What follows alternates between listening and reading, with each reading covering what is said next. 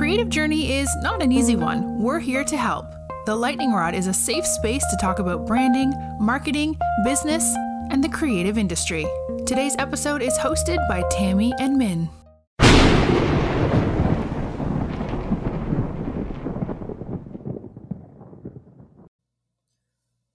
Man, oh man, it is good to be back with everybody. Yeah, we're back together.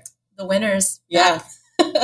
Alrighty. So it's been actually more than a year since our first episode on how to find style. Yeah, that's why we launched season 2, where we're doing shorter episodes and we answer questions, I guess, right off the bat. We don't even go into too much detail. We just answer the questions. Yeah, exactly.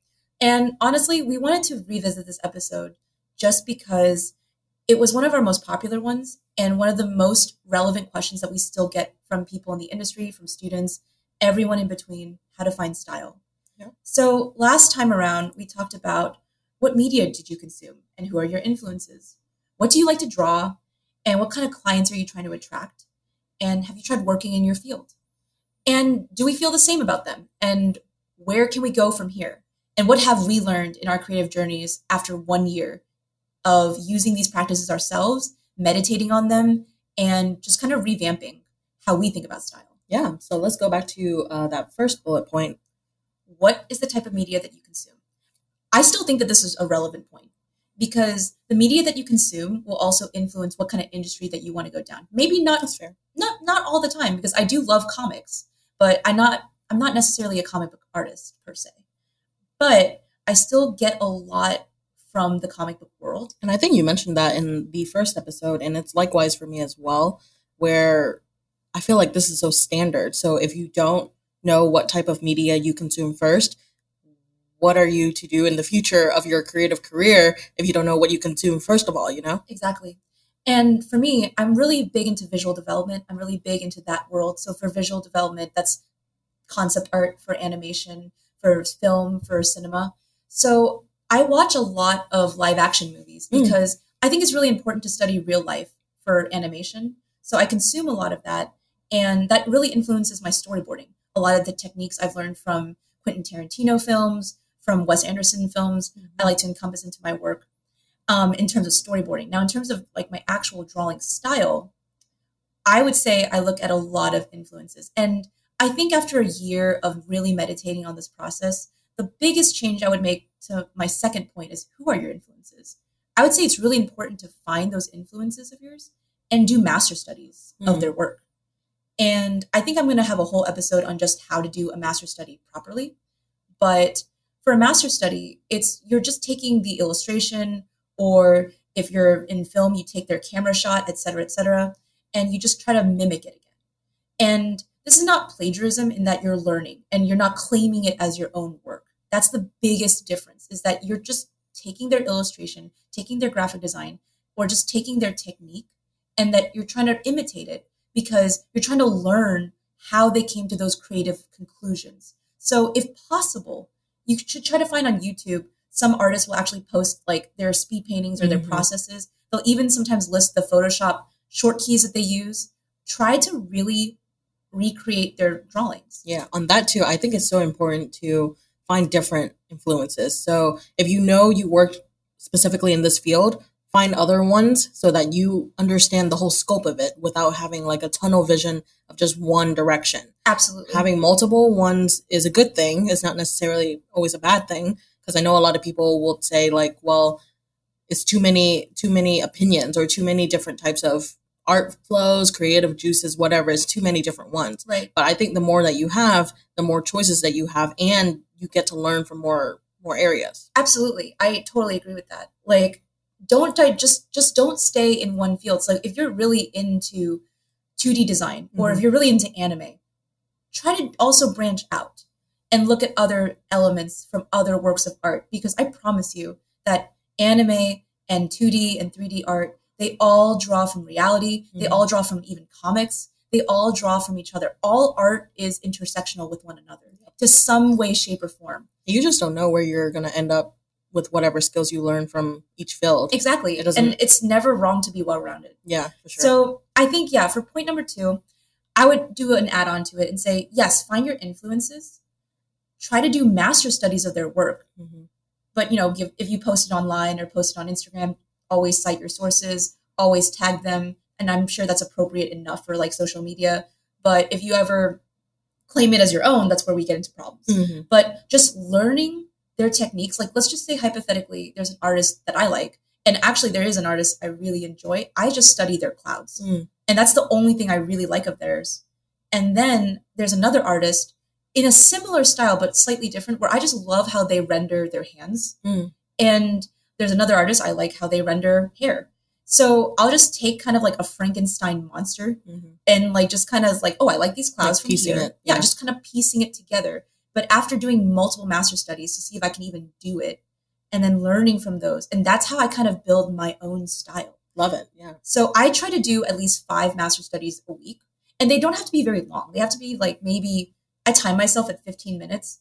And that's kind of where I stop. And the ones that I like, I'll go into more detail and I'll highly render those. But I try to do about 5 a week. If I'm really ambitious, I do like maybe 10. But you shouldn't do more than 10, I think. If you're busy and you are a student, you have other work to do. Yeah, for sure. They should be quick. I think point number 3, how do you like to draw? Or what do you like to draw? I think that's pretty similar to the influence part. And not only in the drawing aspect, but also like in other things. What are things you like to see? What are things you like to consume outside of media? So I think my point still stands on that one as well. I think that's important. I think if I had to really revitalize this, asking yourself what you like to draw, I think the only add-on I would give is sometimes we kind of create a boundary for ourselves and we only draw, like, let's just say, I know this one girl, she only draws like mermaids, or not only, but that's kind of the primary thing that she draws. And there is definitely a market for there. She makes the cutest stickers and buttons. But I would also say, think about things that I struggle with drawing. That would be interesting. Because liking something and drawing something and being really good at it, there's definitely a market for you. But to grow, I think, your style and to grow and expand your horizons and your borders, I think if I were to add on to number 3, what do you like to draw / what do I struggle with drawing? That's actually a really interesting point because we're also moving into this phase as a company on branding as well. So style versus branding is not necessarily the same in my opinion. Branding is like your overall. Style is definitely like what is the core concept that is sellable. But that's not to say that every single thing that you produce needs to be sellable. So the things that you struggle with, they don't have to be put out on the market to sell. It could be just self-practice. It just could be something that you always wanted to achieve. Like, for example, your clouds. Maybe you were never good at clouds, but now you're studying it. You're doing master studies to see how you can do better at those. And they may never be sellable. Maybe you don't ever want to sell them, but you're getting better at it for future purposes. Yeah, and that's actually how it was when I first started drawing clouds. And really hyper-realistic clouds is something I see a lot in a lot of concept work. And that's something that I always struggled with. And yeah, my first 6 months of drawing clouds, I was pretty awful. But I think after 6 months of just doing master studies of different artists and visual development styles, I got really pretty damn good at it to the point where I started art directing student films. Yeah. And you don't know where that can take you. So for me right now, my big goal for 2020 is I really struggle with mechanics and like anything kind of mechanical or anything very geometric, like buildings and railroads, anything like cars, trains, motorcycles, anything along those lines, I do struggle with. And I especially struggle with perspective. So my big goal for 2020 is to really get better at that. I attest to that because I don't think I've ever seen you draw those kind of things. Yeah. Maybe because it wasn't your comfort zone. It wasn't my comfort zone. And I think for point number 3, what do you like to draw? I think I just kind of said, I'm a character designer. I'm a prop designer. That's it. And I set that unnecessary barrier for myself, which really, I think, hindered my growth. And I think we've all done it. And it's nothing to be ashamed of, but it's definitely something that you need to correct immediately. Yeah. And especially if you want to do things outside of, like, say, animation, drawing, illustration, etc., design too. So there's a lot of people out there who just kind of brand themselves, I'm just a logo designer. Well, there could be more to that. Maybe at the end of the day on your website, what you sell is logo designs, but there's no shame to selling, or not selling, but practicing on other things too. Yeah. And I know so many logo designers who are so terrified of After Effects. Yeah. I'm one of them. Yeah. No, they're terrified of it. And it is honestly such a powerful tool that can take it to the next level. So yeah, it's incredible. Just to put a final pin on that, I would say, what do you like to draw? What do you also struggle with drawing? And practice that, work on that. And I promise you, your style will emerge from it. And if that's not a helpful advice, at least you're getting better in some way, shape, or form. Sure. And I think the final point that we said, it was like a 2-part one. It was, what kind of clients do you want to attract? And have you tried working in that field? Yeah. I think they're closely related. They're closely linked. And I still stand by what I said with that point about what kind of clients do you want to attract? Because yes, your clientele will affect the work that you produce. If you want to go into Magic the Gathering, kind of Dungeons and Dragons feeling, that has a very different shape language, rendering style than Steven Universe. Those are 2 completely different industries. So I think you should really consider the kind of clients that you want, because for me, I really love Magic the Gathering. I love D&D. I love World of Warcraft, but that might not be the industry for me because that's not my style per se. It's hard for me to render that. And frankly, I don't really know if I can.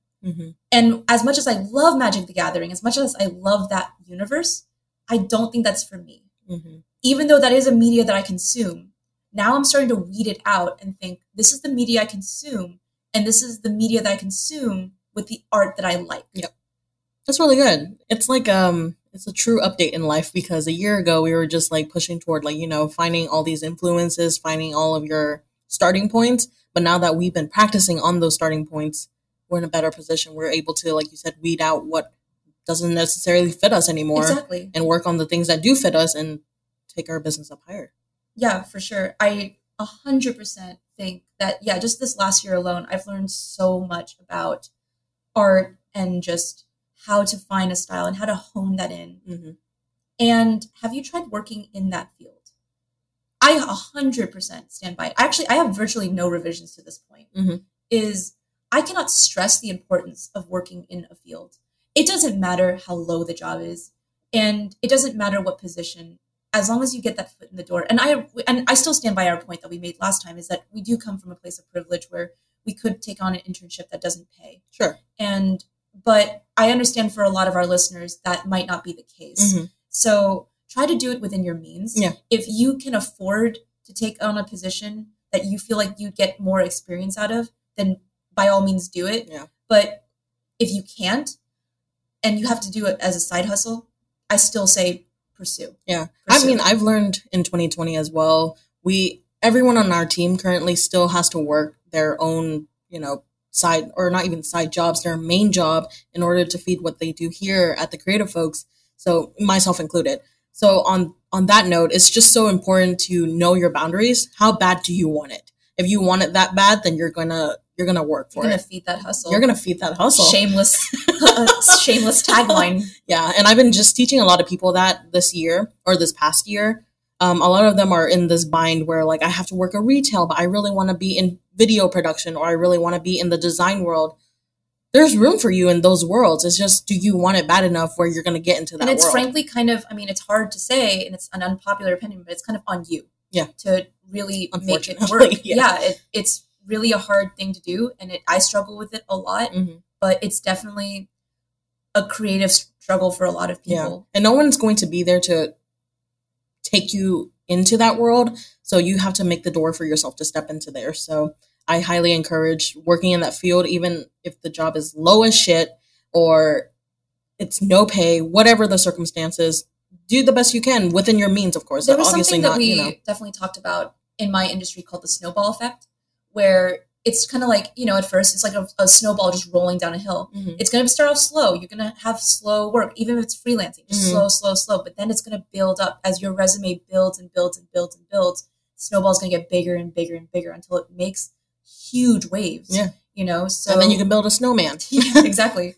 So yeah, I just think that my closing point for that, I have no revisions. I actually highly encourage that step as the final step. Yeah. After you've done those master studies, after you've really worked and try to hone in your skills to a level that you feel comfortable enough, try to find work in that field and try to find clients. Even if it's a freelancing job, your style will grow. Yep. and it will change over time. Yeah. And just working with other people on a craft that you're working on changes the environment a lot.